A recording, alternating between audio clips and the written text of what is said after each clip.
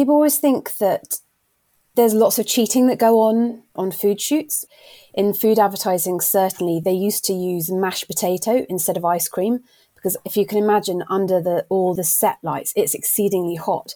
Mashed potato, if everyone used to have like the school dinners, they used to kind of scoop it with an ice cream scoop, and you'd get those lovely cracks like you do with ice cream.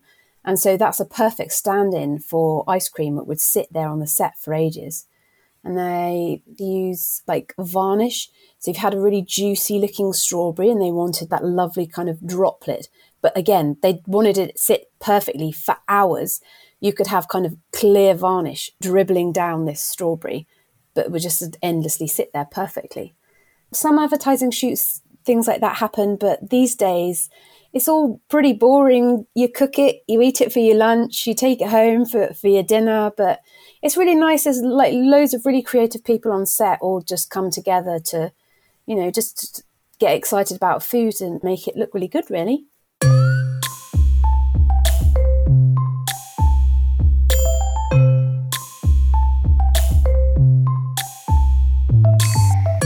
I'm Nihal Arthanayake, and this is a brief history of stuff. You'll hear fascinating stories about the ordinary objects around you in this podcast, all inspired by historic items from the Science Museum Group collection.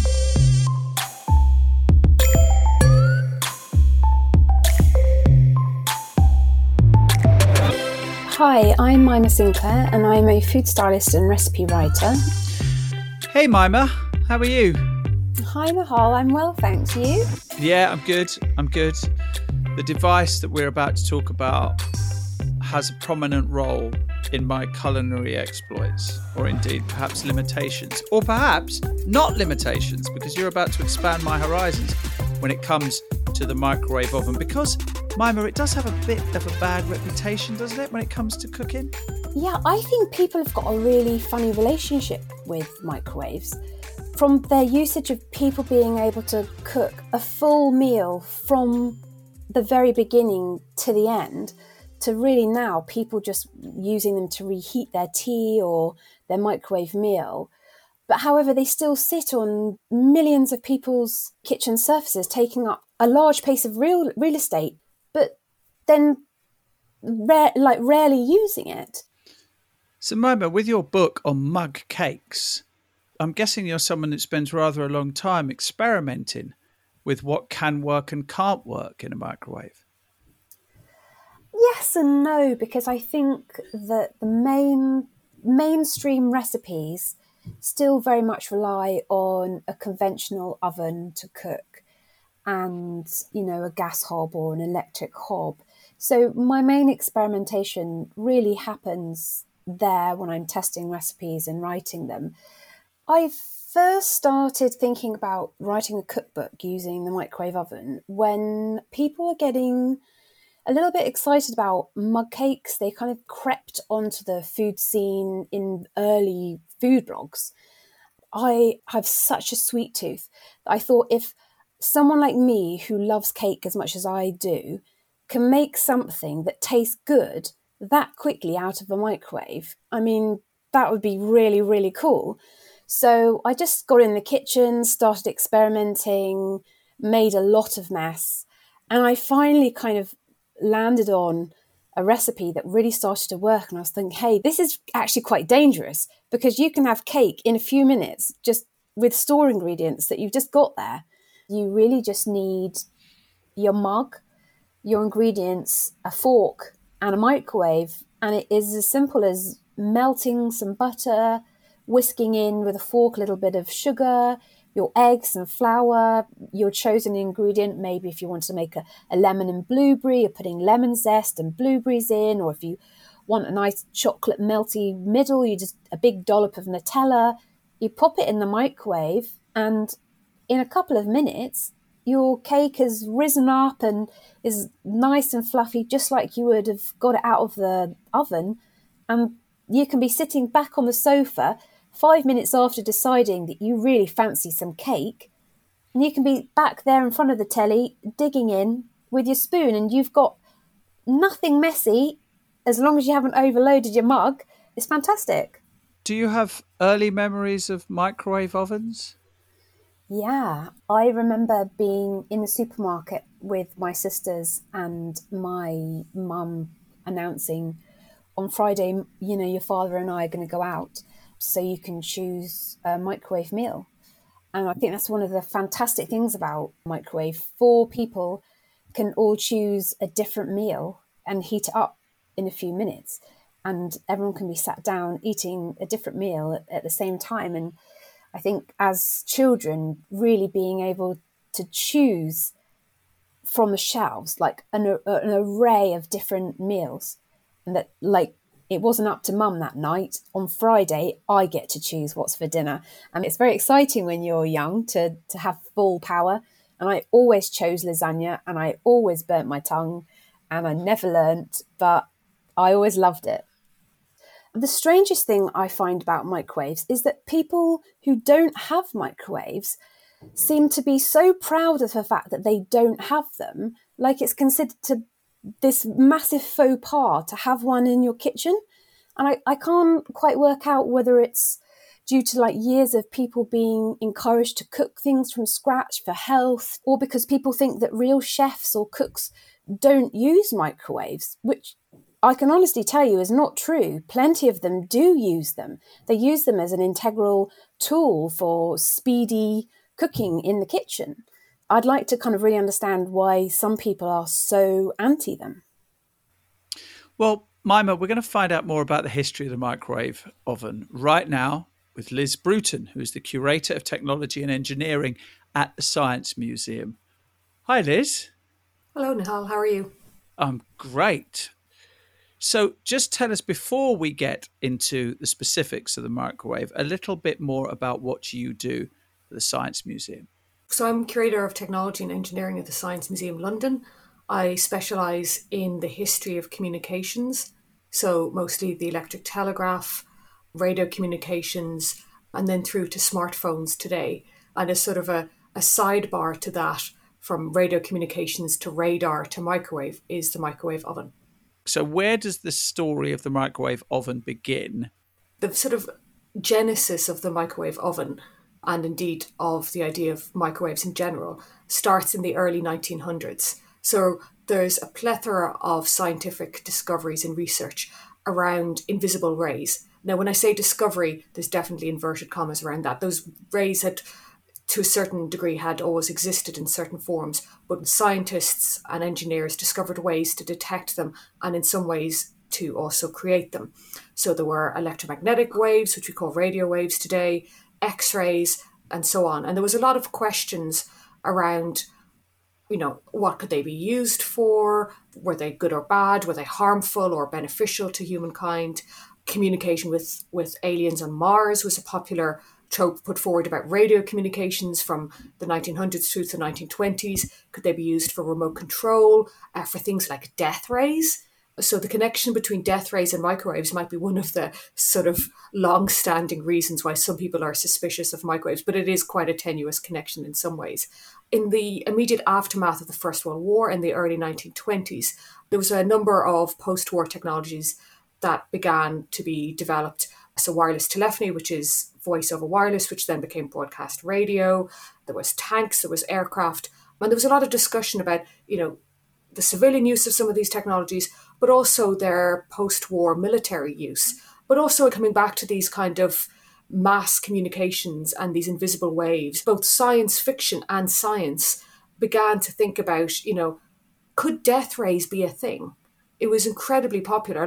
H.G. Wells wrote about it and many, many others. And this sort of became this point almost of obsession that death rays could exist. And this was sort of the end of the world as we know it. And this was in the time of, the bomber will always get through. So maybe death rays could stop bombers. And in the 1920s and 1930s, there were all sorts of rumours about, particularly in Britain, about the technologies that Germany was developing, even with the restrictions of the Versailles Treaty. And there was rumours that they were working on a death ray that could kill enemy pilots or destroy aircraft from a distance. And the British military was so concerned about this that they put forward a prize of £1,000, which would be about £70,000 today, to anyone who could build a death ray that could kill a sheep from a distance of 100 yards. And just to confirm, this prize was never awarded. But this It was never, something they put forward. But was it never awarded because no one ever managed to kill a sheep? Yes, that's correct. No one ever managed to kill a sheep at a distance of 100 yards with a so-called death ray. Good. There's a chap called Harry Grindle Matthews in the UK who claimed to have invented a death ray, and then every time he was asked to demonstrate it, he sort of said things around patent rights and commercial secrecy. And I think he was probably more likely a con man than anything else. But nonetheless, in the mid-1930s, the Director of Scientific Research at the Air Ministry in the UK approached Robert Watson Watt, who was superintendent of the Radio Research Station at the time, to advise the government on whether something like a death ray would actually work, the basic scientific principles of it.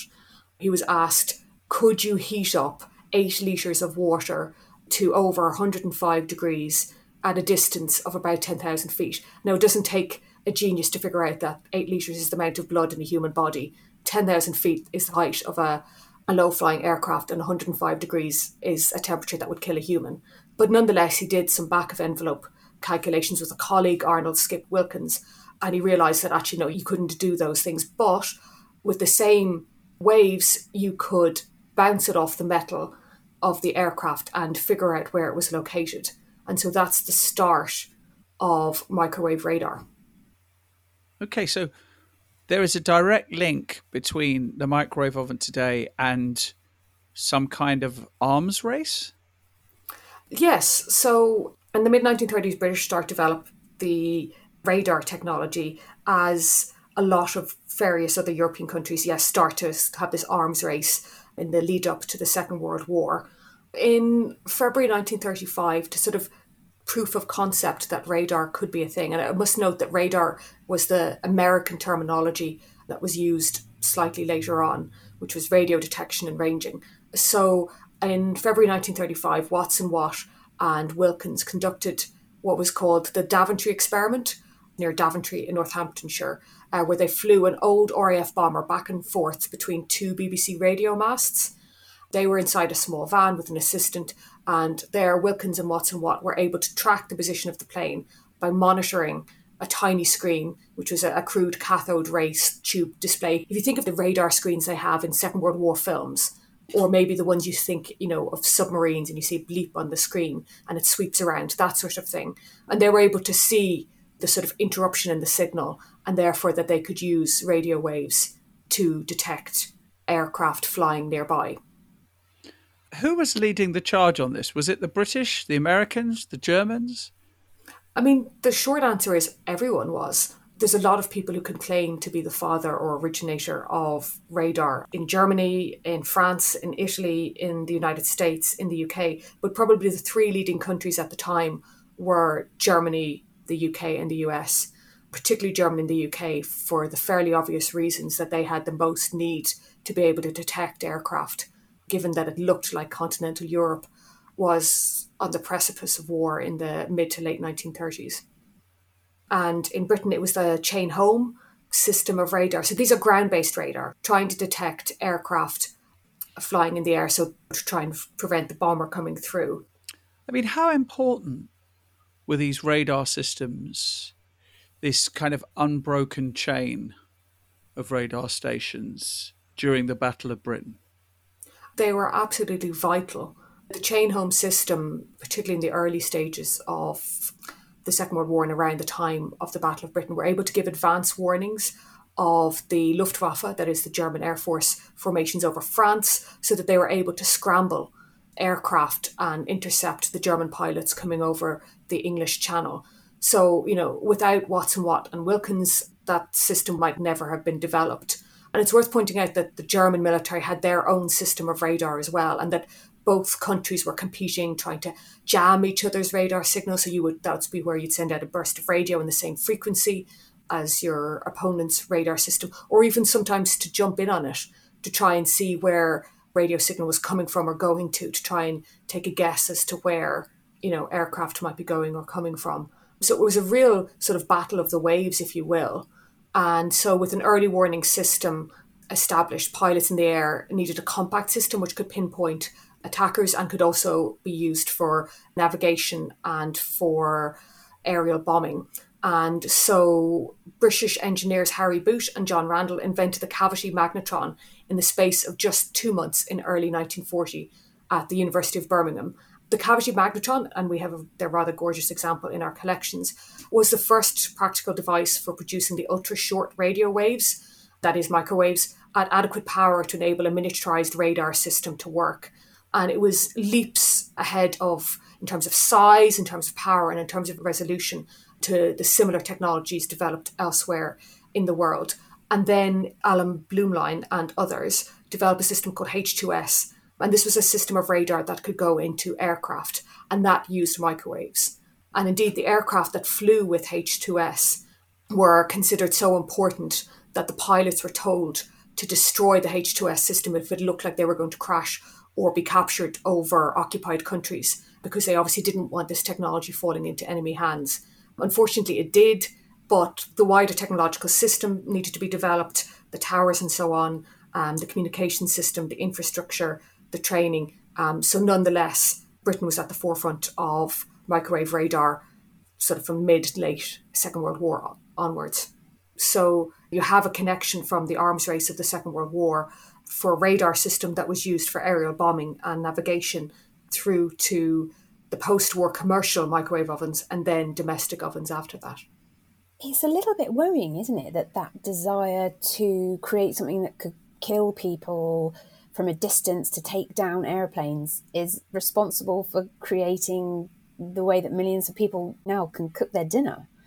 No wonder people are so distrusting of the microwave if that's really how it all started.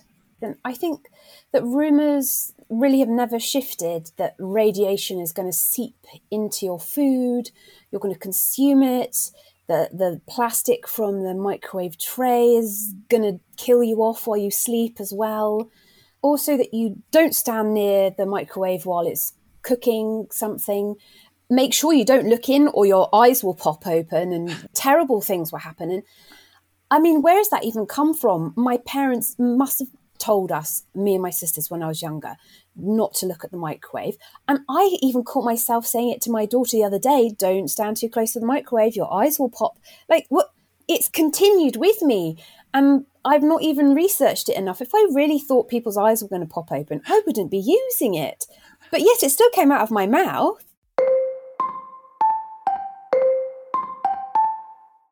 So, okay, considering that we don't put anything metal into our microwave oven, what were the dangers of these small portable radar machines that were in these cockpits then?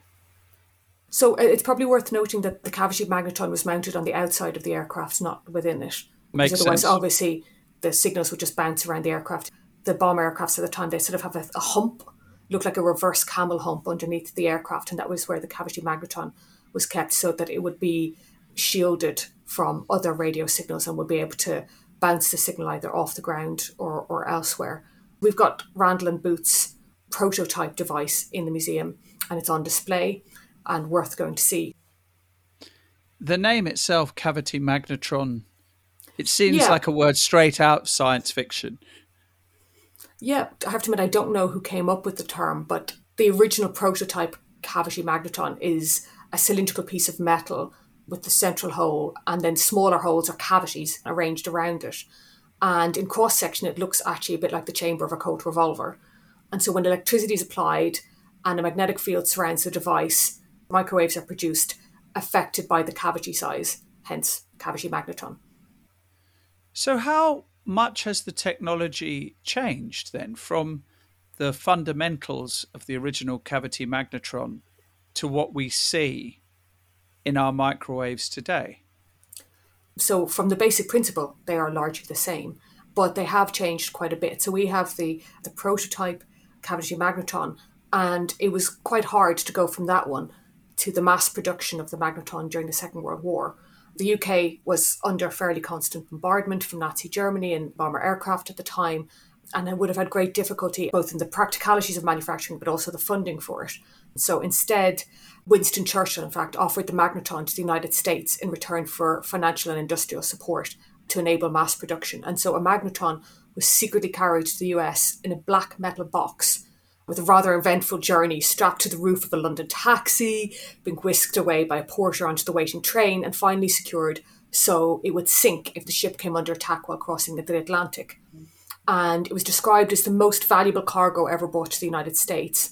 And by early 1941, radar systems using cavity magnetrons were being fitted to American and British aircraft, giving them considerable advantage and directly indeed influencing the outcome of the war. The first practical system of microwave ovens came about in 1945 when US industrialized production starts going from military to post-war commercial manufacturing in peacetime. The heating effect of a high-powered microwave beam was accidentally discovered by Percy Spencer, a self-taught American engineer working with the defense contractors Raytheon. And he noticed that the microwaves from an active radar set he was working on had started to melt a chocolate bar that he had in his pocket. I'm sure some of us have experienced, melting chocolate in the microwave. And then the first food they deliberately cooked with Spencer's microwave oven was popcorn, still a popular use of the microwave today. And then secondly, an egg. The latter exploded in the face of one of the experimenters. So a lesson to all of us to try and cook eggs in the microwave. We now know that the microwaves from the magnetron cause the water molecules in food to vibrate and heat up. And so that's what cooks the food. So by 1946, the first commercial microwave ovens were being produced by Raytheon. And they were intended for, restaurants and for reheating meals on aircraft. So they were really large, very expensive appliances that had to be continuously water cooled. So not something you were going to have in your kitchen. How much did they cost at first? So the first microwave oven designed for consumers, which was the wall-mounted Tapan RL1, cost about $1,295. So that's about $11,000 in today's money, which is a little bit more expensive than the £40 microwave that you can get from Argos today. So that put it firmly out of reach for most people. So then a decade later, in 1967, the first Amina radar ranges began appearing on kitchen countertops, and that was about $495 at the time. And indeed, we have one of those in our collections as well. So is that huge? It's bigger than the standard microwave that we have today, but smaller than the early commercial examples. So still quite large, about the size of an ordinary oven. What has the impact of the microwave oven been? Because there is some snobbery towards it. Was this embraced as this incredible new technology when it finally became available at a price where a lot more people could get hold of one? Oh, absolutely. After years of people using traditional ovens, which took a lot of time and, sometimes a lot of people, depending on the type of meals that were produced, the microwave oven was an incredibly exciting change that a lot of people really embraced. Now meals could be prepared in minutes instead of hours. So the first so-called TV dinner was produced in 1954, and over 10 million were sold in the first year alone. So they were incredibly popular. And it's since then, the popularity of convenience food has only grown. So, we're all pretty busy people. We might come home and, be hungry. We might want something heated up, or we might want to cook something quickly. And so combinations of sort of busy lifestyles, long working hours, and indeed an increased number of women in the workplace have probably all contributed to the popularity of microwavable food.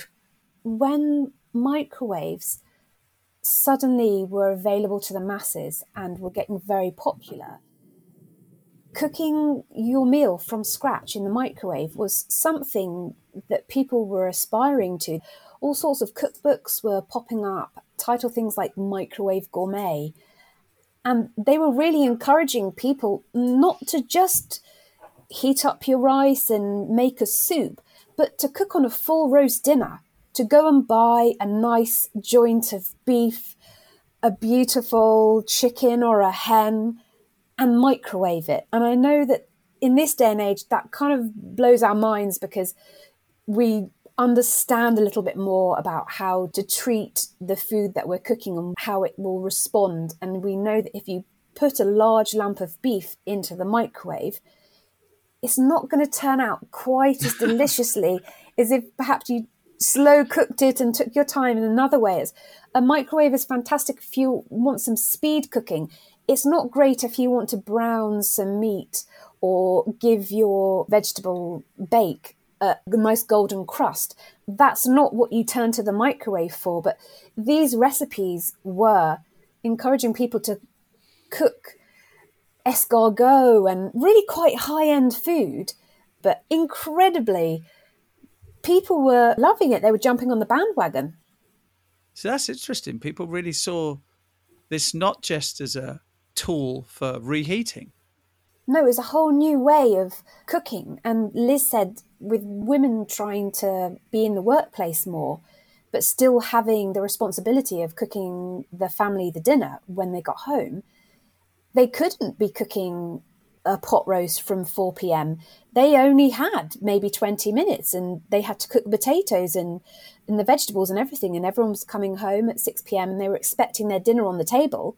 Just because she had been at work didn't change that. And they still expected a certain type of meal. And the microwave was giving women this opportunity to be able to still provide these meals, but in a fraction of the time. Liz, I'm curious about whether microwaves have found a use actually beyond radar, beyond reheating your old cups of coffee, and of course beyond making mug cakes. They have. They sort of touched on a bit before. Microwaves are a form of radio waves. And before the advent of fibre optics, which seem to connect almost every corner of the world today, microwave technology was used for long distance point-to-point radio communications and also for television transmissions. So when you see transmission towers, which are now probably used for mobile phone masts on the top of hills, it's because they were originally built as line of sight microwave transmission towers. And it's believed that some of the microwave technology was used for a top secret backbone communication network for the UK in the case of the advent of nuclear war. The location of the GPO tower, that is BT Tower in central London, was partially classified because it was supposed to be part of the UK's backbone network. So even though it's visible from almost every single point of London, it wasn't shown on certain maps because it was part of this planned microwave telecommunications network, which was going to provide secure communications between strategic government locations. I believe it was only fully declassified when a Labour MP mentioned it in the House of Commons. Eventually, fibre optics, which went from being sort of this really experimental scientific technology to this incredibly mass-produced telecommunications technologies in the sort of 1980s and 1990s, it sort of overtook that. And so instead of this microwave radio network, we have fibre optic technology today connecting pretty much all of the cities and rural areas that we all live in today. Has the pursuit, Liz, of finding new ways to exploit microwave technology, has it stopped? Is it seen as a technology which is essentially that of the past? Or are there new applications that people are seeking out? I haven't necessarily come across any new applications. I mean, microwaves are still used in scientific research today. People, I suppose, are trying to improve the microwave technology that we have in our kitchen, but the limitation is, in terms of the practical microwave ovens, is the size of what we want to cook. And so they will probably remain the size that they are today, just because that is determined that, you know, you can cook a dinner in it, or you could heat up a mug cake, as Mima has so tantalisingly told us about. And then the microwave oven itself, what does the future hold for that? I mean, I would hope myself that it could be part of the circular economy, because at the moment, you know, you buy a microwave oven, it's maybe 20 or 30 pounds. If it breaks down, you think, cavity magnetron, probably don't necessarily want to go anywhere near that. And so you throw it out, or maybe you can even recycle parts of it and you get a new one. And I think it would be great, with the obvious caveat that we probably shouldn't be messing around with cavity magnetrons, but the other parts are largely replaceable and fixable, that we could have microwave ovens where the parts that aren't the cavity magnetron are more easily replaced. So, Mima, what do you think the future holds then for the microwave oven? I think they haven't their space on our kitchen surface and they're here for the long haul, really. Will the microwave roast dinner return in the future? I hope not, but who knows? I'm sure there is, you know, plenty of things up the microwave sleeve to impress us in the future. Yes, absolutely. Not least of which, the fact that you can make a lovely cake in one, not something that I ever thought about, has to be said. So, Mima, I can thank you for that. I hope you've learned a lot today from Liz. I have. It's so interesting, incredible to know that this little powerhouse in our kitchens is just sitting there quietly, and who really knew what's going on inside. Incredible. So, Liz, thank you very much. Thank you. I have to admit, Mima, I really, really want your breakfast mug cake recipe now. It sounds amazing. Oh, I should try and like screen grab some of the recipes and send them over to you guys so you can try them out.